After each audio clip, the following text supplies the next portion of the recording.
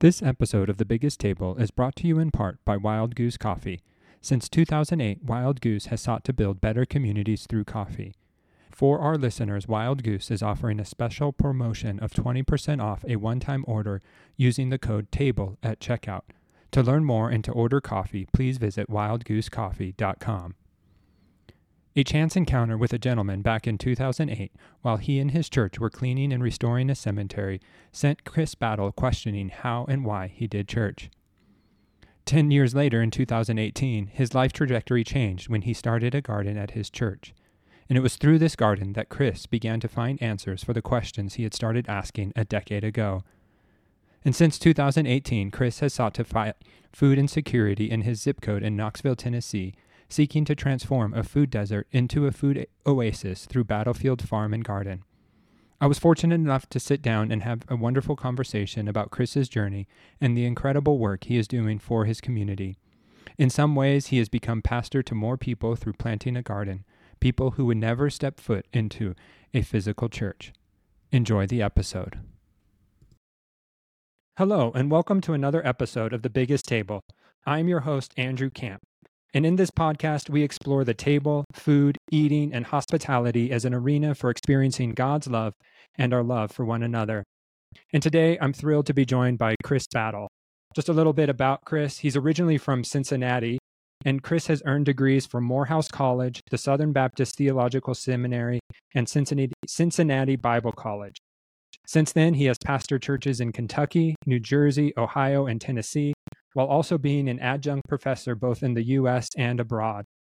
He has also been an active member of his communities, working with diverse faith groups to tackle pressing issues, including gun violence and creation care. In 2018, his life trajectory changed when he started a community garden named Battlefield Farm across the street from Tabernacle Baptist Church in Knoxville, Tennessee, which opened his eyes to the effect of food disparity in his community. Since 2018, the garden has grown and now includes the Eastside Sunday Market. Chris is also now helping other churches and organizations establish gardens in their own community. He is married to Toma, and together, through fostering and natural birth, they have 19 children. Wow. Well, thank you for joining me, Chris. It is an honor and a privilege to just chat and get to know you through this podcast. Thanks for having me. Thanks for having me. I'm enjoying and looking forward to this conversation. Awesome. So let's start here. What was the role of food and the table and hospitality in your life growing up? Growing up. That's an interesting question because I never pondered that until I started doing what I'm doing now. Right.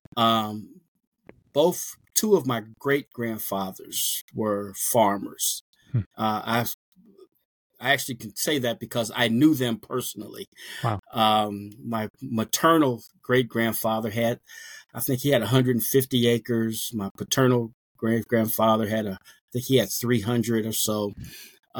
They were farmers. My grandfather, who actually lived next door to us, used to plow up his garden every year, and I would follow behind him in his footsteps in the newly tilled soil and just try to follow him. So there's always been farming, gardening in the family. And I always did a little bit of gardening, little plot here, plot there.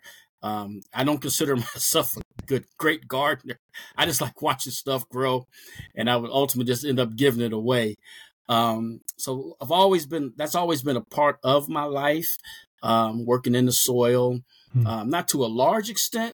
But it's kind of pastime for me for the most part. Yeah.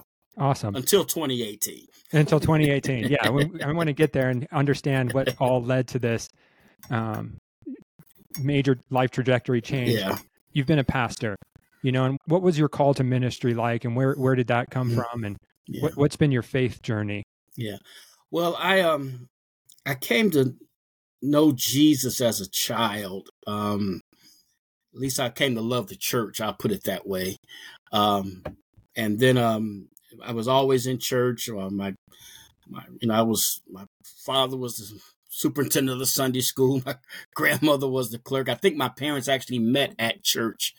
So church was an integral part of our lives and my upbringing. I went to college and felt a call to ministry. Accepted that call my sophomore year while I was at Morehouse College, and went to my first church in Bowling Green, Kentucky, at the tender age of 26, and didn't know what I was doing. Coming out of Southern Baptist Seminary, I'll go out there. I say, I'm going to go save the world, Yeah. And so doing those things. But so the faith journey was very kind of follow the pattern, from what church had taught me. You go to church, go to church on Sunday, maybe Bible study on Wednesday, don't smoke, don't chew, and don't date girls that do. Yeah. That whole, the whole, right. It was very, what's the word I'm looking, robotic almost. Okay. And then by the time I moved here to Knoxville in 2008, I'm coming from a pastoral perspective now. Yeah. I've been pastoring close to 30 years at that point. Wow. I'm like, maybe need to approach this thing a little differently. I love pastoring, love preaching. But I wanted to look at this. This is probably going to be my last pastorate. Maybe let me approach this thing maybe from a more philosophical perspective, So okay. I said, what can I? So I came to Knoxville and asking the question, what can our church do to change the culture, to affect the culture of the community? So that's the way I was approaching it. Moved down here, and one of the first projects we did was to clean a cemetery that was across the street from the church. And what happened at that cemetery literally transformed my life. It was Oddfellow Cemetery is the name of it, and most of the people buried there were born in slavery. Wow. And Andrew, it was a mess. Overgrown, full of debris and garbage, headstones knocked off. And I told the church, I said, this is an embarrassment. I'm not even from here, but this is an embarrassment to the community. It's an embarrassment to our history. Let's go clean this cemetery. And so we went out, about 30 of us. I'd been here maybe a month or two. About 30 of us out there, and we're mowing, we're chainsawing. We're putting headstones back up. We've got bags and bags of debris that we've collected. And this brother pulls up in a pickup truck. He stops me and starts thanking us for what we're doing. And I'm excited, the community seeing we're doing something. We're making a difference, Right. We're affecting the culture. We're making a change, Yeah. And, but then my Southern Baptist evangelism Campus Crusade for Christ came out at me because I thought I'd caught a fish, right? Yeah. And I said, brother, won't you come join us at the church, which was literally across the street. And these were his words, and I quote, I ain't coming to your damn church. And he pulled off. And it messed me up. I sat there mesmerized. I'm like, why he cussed my church? And so I'm perplexed by this, right? Yeah. You fast forward then to 2016, and they did a study here in Knoxville of church attendance, the buckle of the Bible Belt. Right. And what they learned from this study is that only 20% of Knoxvillians go to church on a regular basis. 20%. And I'm finding out that's pretty common across the country. Yeah. And regular was considered once a month. Yep. Roughly 40% were done with church. They used to go to church, don't go anymore, consider themselves spiritual, love Jesus, hate the institution. Yep. The other 40% had no religious affiliation. And I'm saying, well, it looks like nobody's going to anybody's damn church. Right. And then I'm asking my friends, my pastor friends, across racial lines, across denominational lines, really literally across the country. And they're saying the same thing. People aren't coming to church. Church attendance is down. We're having to change our budget. I might have to get another job. These are the testimonies I'm hearing. And so I said, well, maybe, I'm saying to myself, maybe we need to do church differently. But I'm not quite sure what that looks like. Yeah. I'm a baby boomer, and they say we're stuck in our ways. Yeah. And so the things that we would do that I was doing, and like, okay, maybe this could be attractive to people, get them to come to church, was, was really just preaching to the choir. We were doing things to get our members and so I'm like, I'm really struggling with this. What do we do? How do we do church differently? I don't know what that looks like. I am extremely perplexed, right? Mm-hmm. And it happened that I ran across these guys who were from like Michael Frost. Matter of fact, I was literally with him today. I just left a meeting with him today. Okay. Yeah. He's in town. Missional guy, Alan Hirsch. I met these guys, and they literally started to transform my whole way of thinking that church is not a building. It's not a point on our GPS. It's not a place we go to. It's who we are. Okay, cool. Yeah. But still, how do we get folks to come here? Yeah. Because right down to it, I need folk in the building so I can get paid. Right. So we can keep the lights on. Mm-hmm. And as I said before, I've always dabbling in the gardening, and we had a plot of land. This is 2018 now. Yeah. We had a plot of land, and I said, well, why don't we do a little garden here, right? Do a little community garden. Yeah. Cool. And asked a friend of mine to come by and help me. He was working at the botanical garden, and said, hey, give me some insights. I don't know about this community garden stuff. I just know I want to do a garden, actually, for my own self-benefit, because that way I can do the garden and still say I'm at the church at the same time. Right. I wasn't trying to go out and, necessarily feed the community. I just wanted to have a garden. Yeah. And we started talking about, and he opened my eyes really to food disparity and what the so-called food desert.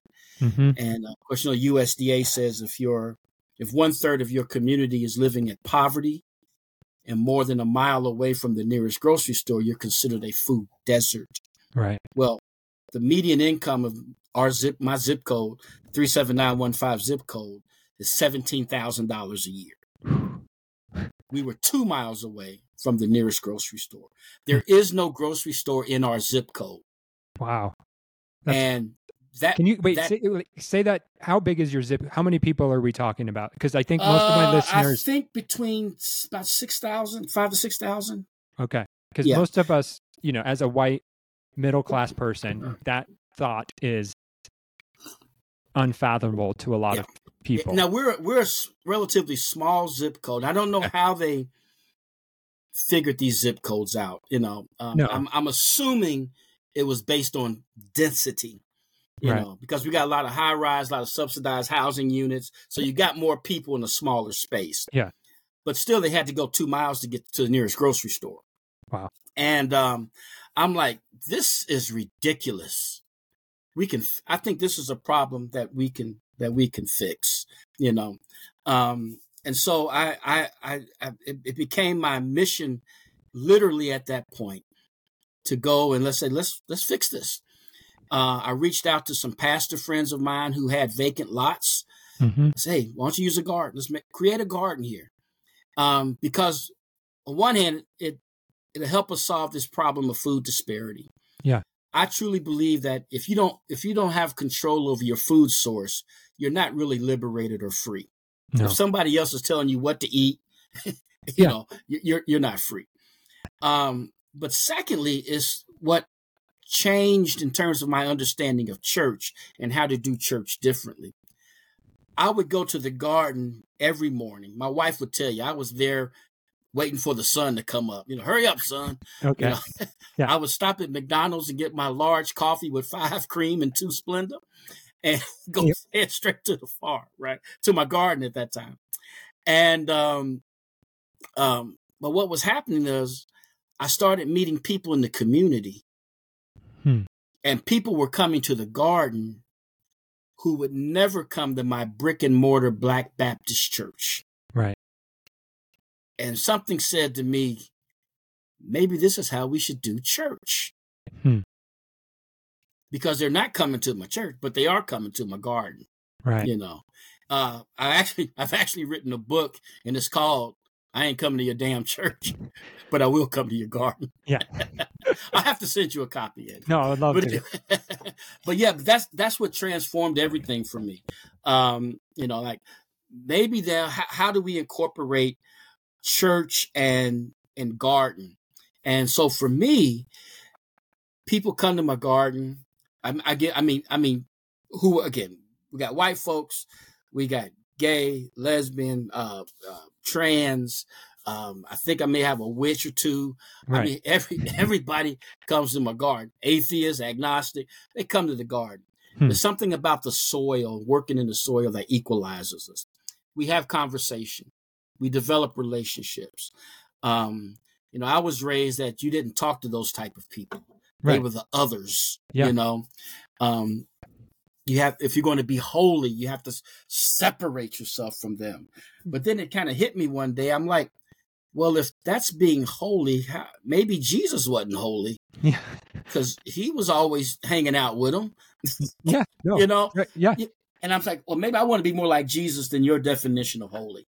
Right. And as a result, you know, my goal is that not to sit down with somebody and go through the 4 spiritual laws with them. You know, God loves you and has a wonderful plan for your life. Nah, it's more like, let's just develop a relationship.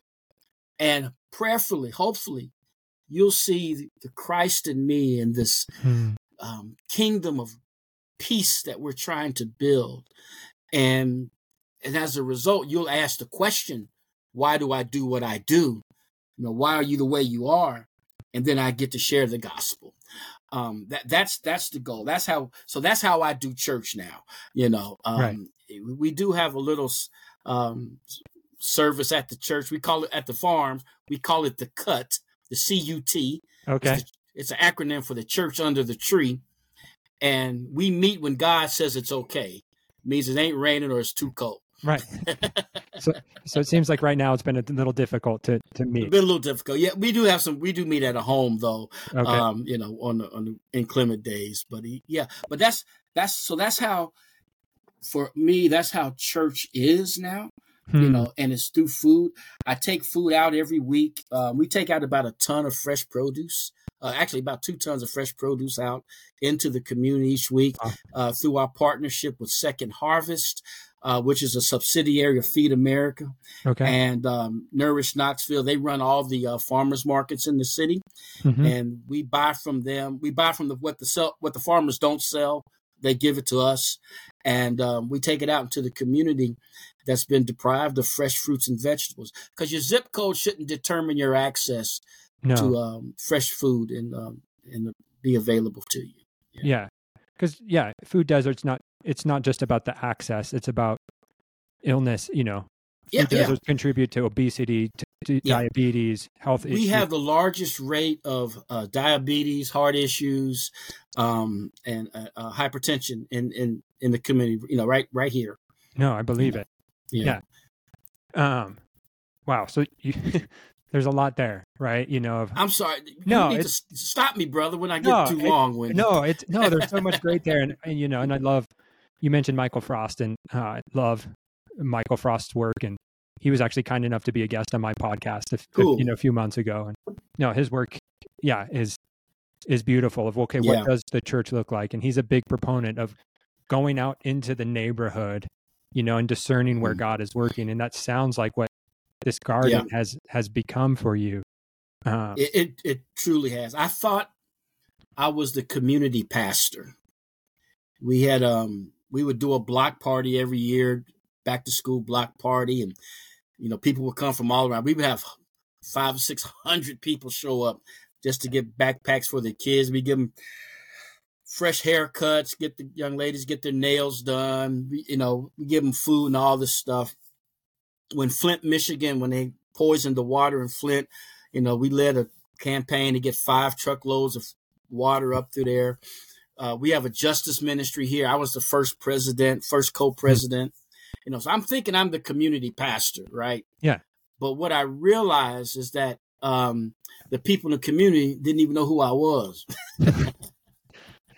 Yeah. it was a self-designation. No, right.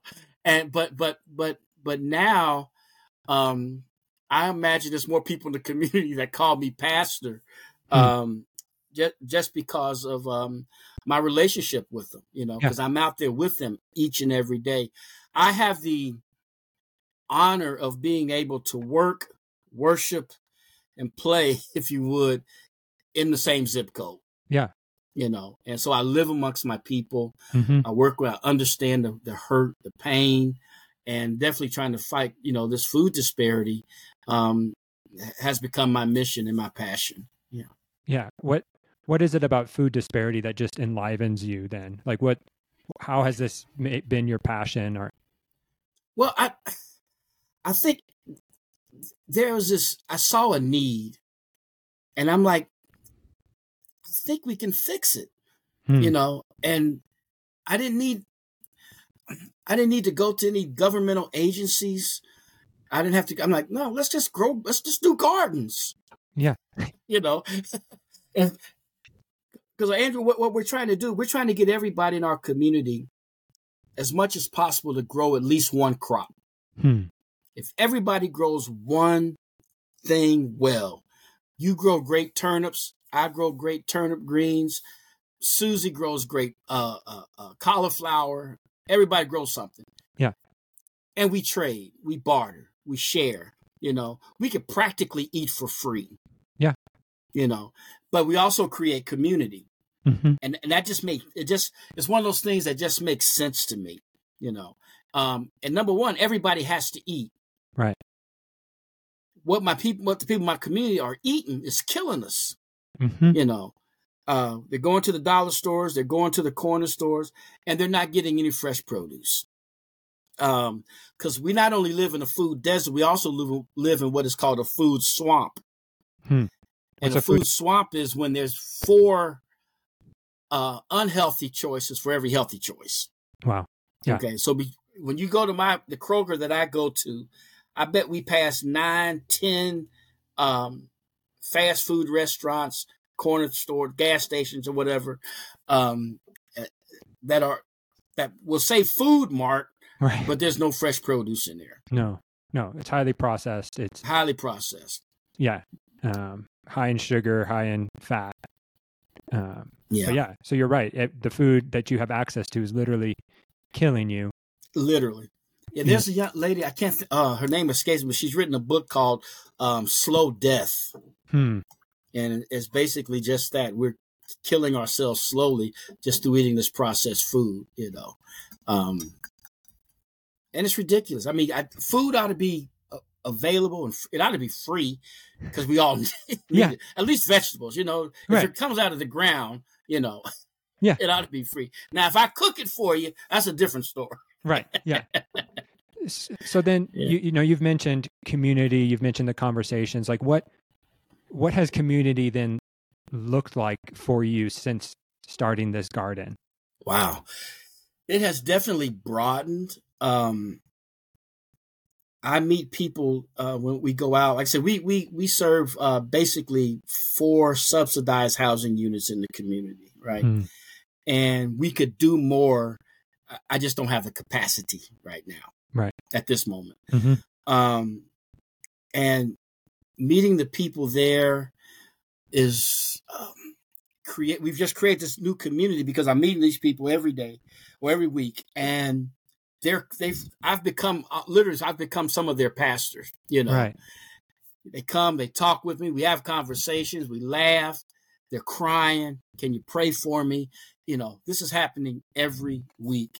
I'm seeing people. I saw a lady the other day, just broke my heart because she came out on the wheelchair. She had been walking out, and I noticed that her leg was missing.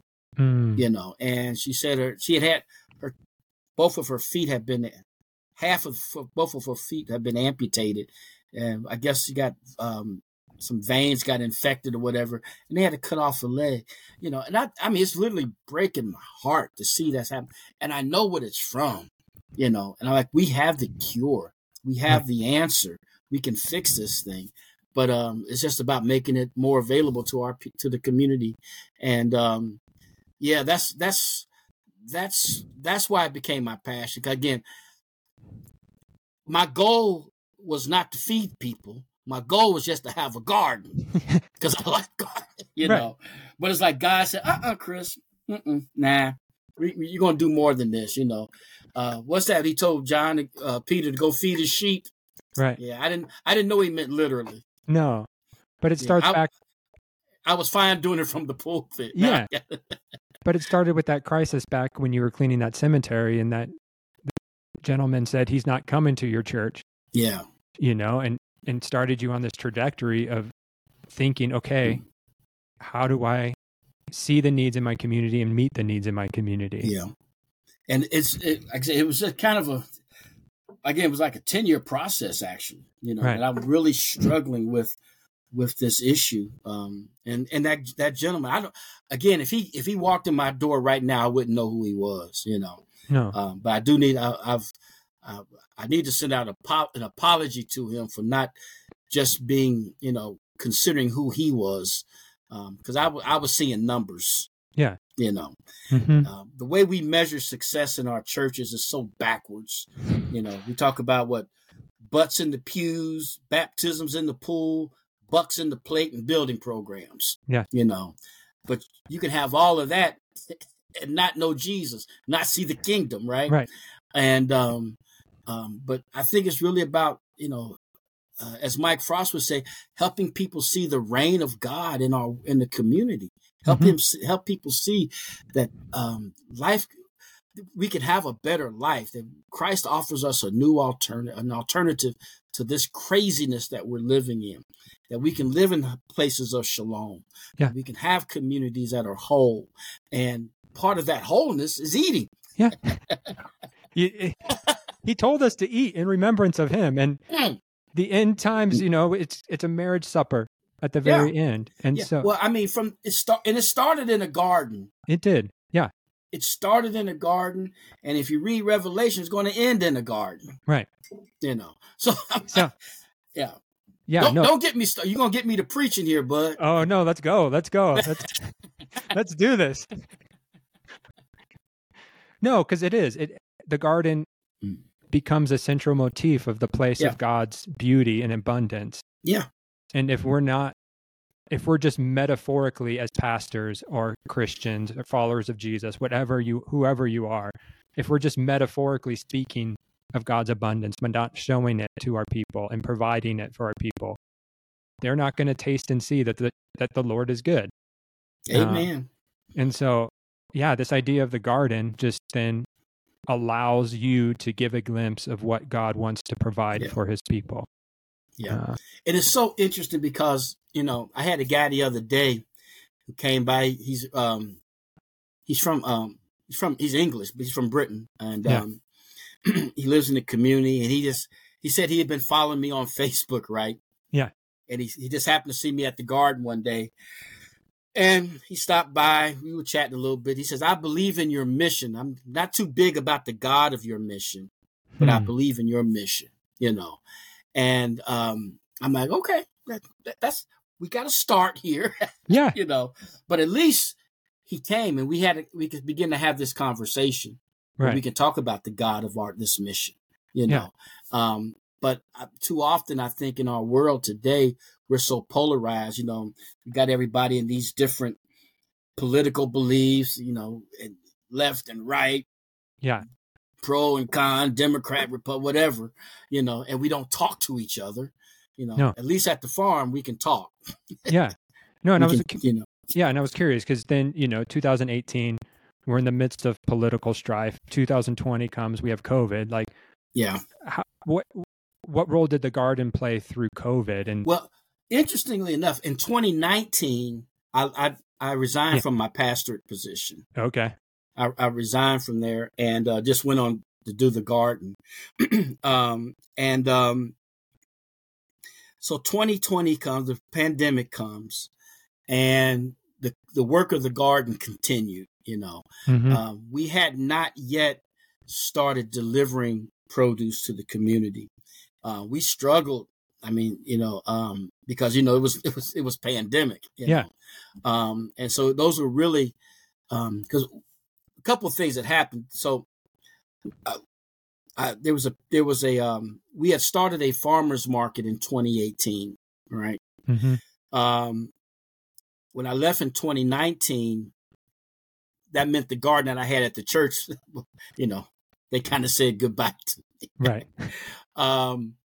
But there was a small 2-acre urban farm called Abbey Field. And the young lady that was running it left, and they needed somebody to run it. And for some reason, I raised my hand, right?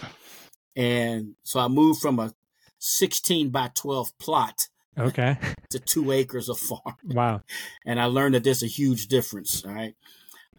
Then that property was sold to some developer. And so we're now at our present spot. And we only have maybe a half acre, but there. But it was during that time, it was during pandemic that we purchased the half acre. Okay. So we were just kind of rebuilding this up. We had to do raised beds because the soil is so bad. It's real rocky. Here in Knoxville, when they take down a house, they just cave it into the basement. Oh, gosh.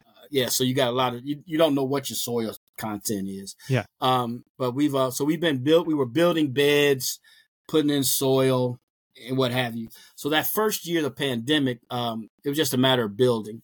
Yeah. So, and then 2021, 22, I guess, is when we really started rolling in terms of getting out there and serving the community.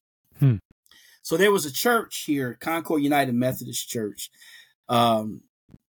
They serve pantries, and every so often they get sweet potatoes. Okay. And Brother Mike called me, said, "Brother Chris, would you like some sweet potatoes?" I said, "Sure." He goes, "How much would you like?" "Well, how much do you have?" "Oh, we got a plenty." Well, so I ended up going home with 200 10-pound bags of sweet potatoes. Wow. Took them down to the farm, got on Facebook Live and said, "Hey, come get these potatoes." Within 2 hours, they were gone. Wow. People were coming from everywhere. Yeah. Then I said, well, the demographic that I'm trying to reach may not have transportation, may not have internet. How do I get this to them?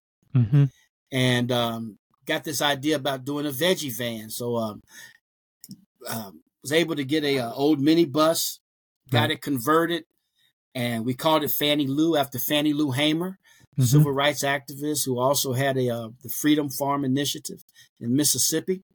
And we started taking produce out to the community, and again, through our relationship with Second Harvest and with the Nourish Knoxville, we're able to give out about 2 tons of produce every week. Wow. To 200 or 300 different people. And so we're excited about being able to do that, and, you talk about who my community is, the people who are receiving, they love them some Chris Battle. Yeah. I'm sure. Yeah.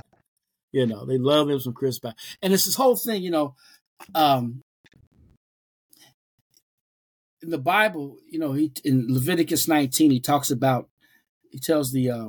those landowners who are farming to leave the corners of your field unharvested, and so that the poor can come and glean from it. Yeah. And so that's kind of what we're trying to do. We're trying to be this gleaning thing where people can come and get those who can't get to the food, may not have the transportation, may not have the money to buy the fresh produce. Right. They can come here. We can come bring it to you, and where you can get this produce, and literally say, get your life saved. Yeah. So that's what we do. But ultimately, my goal is to go out of business. Explain. What do you mean by go out of business? I want to go out of business. I want to not be needed. Either by people who have producing their own food with their own gardens and they're sharing in the community, or there's a grocery store that's affordable and accessible to the community. And that's literally what we're working on now. We're looking at some spaces that would provide a place that we can literally have a brick and mortar place. We've been following this model. We're looking at where everything that we purchase, all the commodities, would be just a nickel over what we purchase it for, and all the produce would be free. Wow. So if you got $1.2 million where I can buy this building, I appreciate you sending that to me. I wish. But in the meantime, we're going to probably do a mobile market where we can again take it around the community. Let me tell you. I know I might talk too much, and forgive me. They did a news segment here on food deserts in Knox County. So there's like 12 identified food deserts, and it affects like 50,000 people in our community. Oh. They were interviewing a lady, elderly lady, and she says it takes her 2 to 3 hours to get to the grocery store using public transportation. That's not what got me. What got me is what she said next. I can only purchase what my walker will allow me to carry. I've never had that problem. I've had a car since, I was 16 years old, 1968 Rambler with 3 on the tree, I've always had a car. Mm-hmm. I needed something, go to the grocery store. Right. If I forgot something, I'd go back. Yeah. I get whatever I wanted, That's what I have children for, so they can bring the groceries into the house. Yep. Never had that, but I never saw it through the eyes of someone who lives in a food desert, who doesn't have transportation, who doesn't have that car with a trunk, that have to only carry what their walker will allow them to get. Yeah. And that really messed with me. That stuck with me. It's like we can do better. If we had a grocery store that's here accessible, right here in the community, you wouldn't have, you have to walk, but maybe we'll carry it to you. We'll carry it. It's not because it's not that far, and you don't have to wait. You don't have 3 hours. It won't be a 3-hour journey. No. Yeah, because if you can only take what your walker can carry and it's a 3-hour journey, you're spending your whole day shopping. Yeah, shopping. But if it's a 5-minute walk, you won't mind walking every day. No. And then you get to see your neighbors on the way. Right. Wow. Yeah. So yeah, it's like I said, it just overwhelmed me, in the sense that it just, like I said, Chris, this is you. Just forget everything else. Yeah. This is what I called you to do. I kind of wish I wish God would have told me this 20 years ago, when I was when I was younger. Yeah, but you may not have been ready to receive that call. We each receive the call when we're ready. Yeah, but I can be honest with you, I'm probably haven't been happier. No, right. In ministry, because I see how it's literally affecting people and transforming lives, and I'm getting to meet some wonderful people. I'm sure within the community. Yeah. You're no longer just church folk. You're in the community. Yeah. I don't know if I like church folk as much as. Yeah.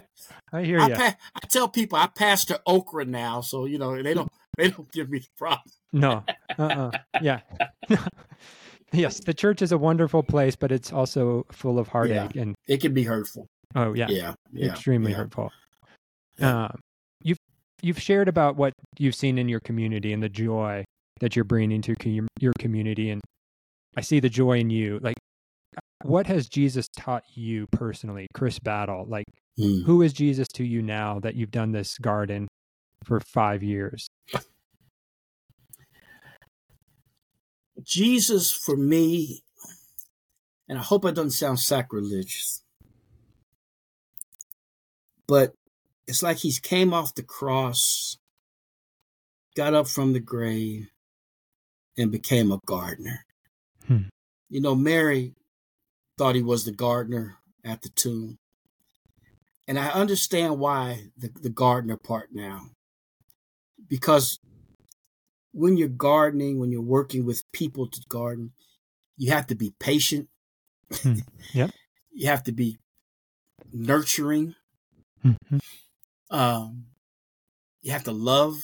I mean, you don't do this because you want. You do this out of love. Trust me. Yeah. You know, and be willing to accept some defeat. You know, sometimes some stuff don't grow, Right. and things like that. But so Jesus has become more personable to me, Hmm. more practical, and in a very real sense, more powerful. Hmm. You know, because wholeness and healing is not just something we pray over people for, but it's something that can be very real and demonstrated. And I think it's being demonstrated through what we're trying to do with fighting food disparity. So yeah, he's been pushing me. He's my pusher man. Yeah. You know, to get out there and do more, and also a provider. Also a provider. I'm gonna tell you another story. All right. Please. Okay. I don't know how much time I got, but I'm gonna tell you another story. I have been struggling with leaving the church, right, as pastor. I just felt my calling was somewhere else. Mm-hmm. But I was living in the parsonage. We had 8 children in the house at that time. And, you know, when you leave your job, that means you don't get a paycheck. Right. And when you live in the parsonage, that means you got to move. Mm-hmm. And so we were looking for a place, and we couldn't find a place that was big enough that we could afford on the east side of Knoxville, where we wanted to stay and minister. So my wife had a nonprofit for young ladies, single moms, and there was only one lady in there at the time. And so the girls moved in with her. Okay, moved in there. My wife and the girls moved there, and one of the elderly members of our church had a little 2-bedroom house. She said, "Pastor, you just go and stay over there with the boys." Okay, fine. You know, so the Sunday before I left, the day before I left, I met with this gentleman about a book study that I had conducted with him, and he had some questions. And so we talked, and I had told him exactly what I told you. Hey, you know, tomorrow's my last day at the church. It's kind of heavy on my mind. You know, we don't have a place to live. Right. We talked, we chatted. Everything was cool. We said our goodbyes. I went to the church that next day, said my goodbyes, preached my last sermon. Monday morning, I'm at the farm. Mm-hmm. The gentleman I had breakfast with on Saturday texts me and say, "Chris, are you at the farm?" I go, "Yeah." He said, "I want to come talk with you." And he comes by and he says, "Man, me and my wife have been praying about you." Oh, well, thank you. You know, we all need prayer. Yeah. He said, "It's just the 2 of us, and we live in a big old house." And I hope I don't start crying. I'm sorry. No. He said, "And I'm wondering if we moved out, would you all want to move into our house?" And I'm like, "Yes." I said, "But I ain't got no money." You know. And he said, "Well, how much can you afford?" And I told him. He goes, "Well, that was as low as we said we could go." He said, "Come by tomorrow, look at the house, tell your wife, bring the kids, see if you like it. Fine." Okay. So that was Monday. We're going to go to the house Tuesday evening. I'm at the farm Tuesday morning, and one of the volunteers comes up, and she goes, "Chris, me and my husband have been praying about y'all. And, you know, we live in a big old house. And we were wondering if we moved out, would you all want to take it over?" So now I'm laying out on the ground, right? Yeah. I'm like, who does this but God? No, right. You know, I'm worrying about where I'm going to live, and he's already set it up and provided. Now I got to make a choice between 2 big houses. Okay. So we ended up going with the first house, which meant they had to go buy a house, but they are people of means and they can. Yeah. And I'll never forget, we got a call, said, "Hey, Chris, we found a house. They accepted our bid. We're going to close May 30th. And June 1st, you can move in. And this was back in 2019. Okay. And 2019. And he said, but we got one problem. I'm like, what's that? He said, the house we're buying is bigger than the house we live in. So instead of moving out of that house and moving into this one, and you moving out of your place and moving to the old one, why don't you just take the big house?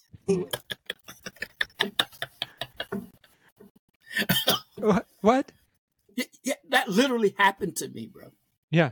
But it was more than just a house being provided. No. It's what God was confirming. Like, Chris, you're on the right path. Just keep trusting me. Keep following me. I'm going to take care of you. Yeah. I'm going to take care of your family.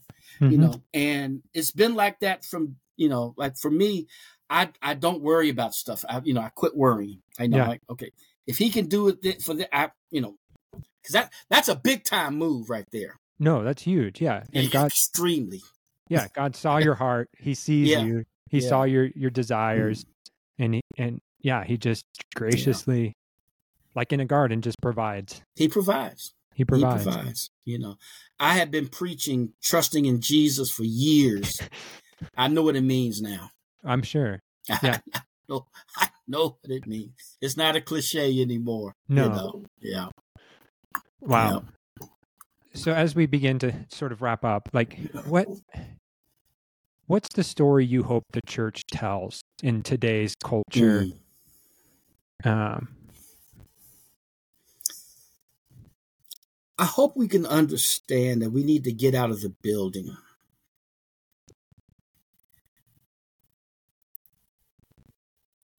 Our church caught fire in 2012. And we had people we were meeting in a school down the street from us. And we had people who would not come to the school and worship because it wasn't a church. Right. And I think we've gotten so connected with the building that we've identified with, that we've missed the community that the churches are in. And I want us to get to this point where we're not consumed by a beautiful edifice, but we are consumed by beautiful people who live beneath the shadows of our steeples. I want us to see the value of community and the people who may never grace the threshold of your church, who have significant problems and struggles, but also have many assets and gifts that can be utilized. And I believe God gifted all of us to be utilized for His glory, and again to create the kingdom which He wants us to establish. I think we got to get beyond our political anxieties and all the stuff that divides us. It's just, it frustrates me, But when they come to the garden, we don't care about your politics. No. We're talking about the soil. For me, I've probably become a bigger critic of the church. I hate to say that in that way, but it's a loving critique. Yeah. It's a loving critique because I believe, Jesus said, He said, build my church. He never said build a building. Never said build a building. No. But I think it's about building relationships with people and letting your light so shine that, they might see it and glorify our Father in heaven. I think that's what it's all about. Just being in proximity to the people that they may see the presence of God. And they may know that he is still king. He reigns. Wow. That's beautiful. Your passion, your love, and yes, it's a critique, but it comes from a place of love and a place of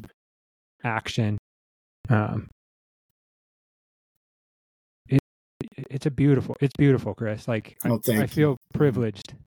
Oh man, bless you. No, yeah, you're Appreciate telling a story and hoping you don't tear up, and you're speaking right now, and I'm welling up just because it just feels like this is what the church is supposed to be about, Yeah. and there is such the church and God's people, if we can move beyond ourselves and see the needs in the community and just go feed his people, like Fees people. go feed his people. Yeah. Um, if people are interested in understanding more about food deserts or community gardens, like, do you have any advice for where people could start? And because I'm even in Flagstaff, I'm sure there are food there. I know there's food disparity issues, and That's a huge question. I know it is, but okay, like, how do we? What's some practical advice? Where do we like? Because it's nice to start theoretically, Yeah. but I'm like, Well, I mean, for me, practical is just start a garden. start a garden. It doesn't get you a pot and put a seed in it. Okay. Yeah. There you go. I mean, it's really just that simple. Mm-hmm. Because that seed's going to do what God intended it to do. There's something, seed will grow in the crack of concrete. But, right. I think if people just begin to, and for me, it's like whatever the issue is, we have a plethora of issues in my community, Mm-hmm. bunches of them. Yeah. I'm just trying to solve one right now. Yeah. Yep. My focus is on one. But if you are in a food desert, you can create community gardens. You can help people learn how to garden. Just start growing things. Maybe invite farmers to come in and do a farmer's market, an affordable one if that's possible. Right. But I think everything has to be done in the context of the communities. There are technically some food deserts here in Knoxville, but they wouldn't consider the food desert because of the financial aspect of it. Right. But I think just seeing people at their point of need and addressing it is the first step. First you just got to see people. Cool. Yeah. See the people, hear their voices, respect their voices, and then begin to do something about it in partnership with them. Yeah. I couldn't do this if people, we start community gardens now, right? Yeah. And I couldn't do it if churches wouldn't let us use their property. I couldn't do it if people in the community wouldn't adopt a bed or whatever. Yeah. We just bought a piece of property. We call it the concrete garden because it's on a slab of concrete. Oh, wow. Yeah. So we got like 30 beds on a slab of concrete. And it's right there in the midst of what they call the gun zone. And we're just trying to offer some beauty in the midst of this ugly spot. Yeah. I'm going to do a nice pollinated garden because I want butterflies everywhere. Yeah. Yep. I want, butterflies and collard greens. Mm-hmm. And guns beat into plowshares. Yeah. Yeah. I know Shane Claiborne, and he actually gave me a little trowel that he made out of a gun. Awesome. That's kind of my emblem, to keep moving. My mantra is from the Talmud. It says, be not daunted by the world's grief. Do justice now. Love mercy now. Walk humbly now. We're not obligated to complete the work, but neither are we free to abandon it. And for me, God has put this work in front of me, and I just got to do it. It's what I wake up for. No. Yeah. Wow. Yeah. Again, just a privilege, Chris. Like you are a beautiful soul and person. Oh, bless you, brother. This is, yeah. Like I said, it was on a whim. I emailed you to ask, and I, you never know what to expect when you meet somebody for the first time, or, you trusted me, and it has been a joy and a privilege. The pleasure's been all mine, brother. I appreciate it. Something I like to do towards the end is just a few rapid fire questions. Sure. It's a little change of pace. So what's one food you refuse to eat?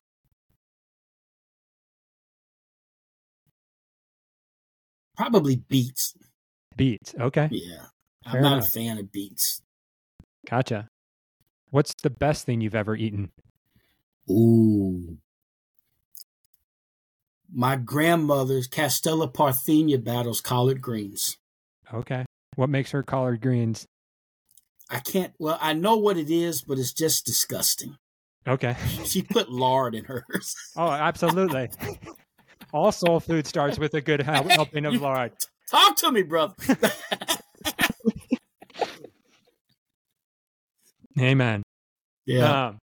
And finally, there's a conversation amongst chefs about last meals. Like, if you knew this was going to be your last meal, what would you want to have and why? And so if you knew you had one last meal on earth, what would that be? Man. That is a darn good question.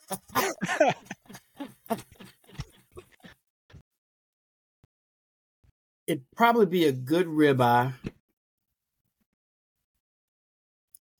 I'm a pretty common guy, so it's going to be real basic. Okay. Yeah. But ribeye with a side of fried chicken, collard greens, cornbread, some black-eyed peas. Yep. And probably some rice. I love rice with some gravy. Yeah. Awesome. Yeah. And probably with the community you're serving. Yeah. Oh, yeah, absolutely. Let's set up a big picnic table in your garden and let's have a feast. I need to come to Flagstaff. I've never been there. Oh, we'd love to. Yeah. No, it's gorgeous. We're in the mountains. We're near Grand Canyon. We're near Sedona. There's some beautiful hiking and good stuff to do here. Cool. So, well, Chris, this has been a pleasure. If people want to learn more about your work and your organization, is there a place they can find you?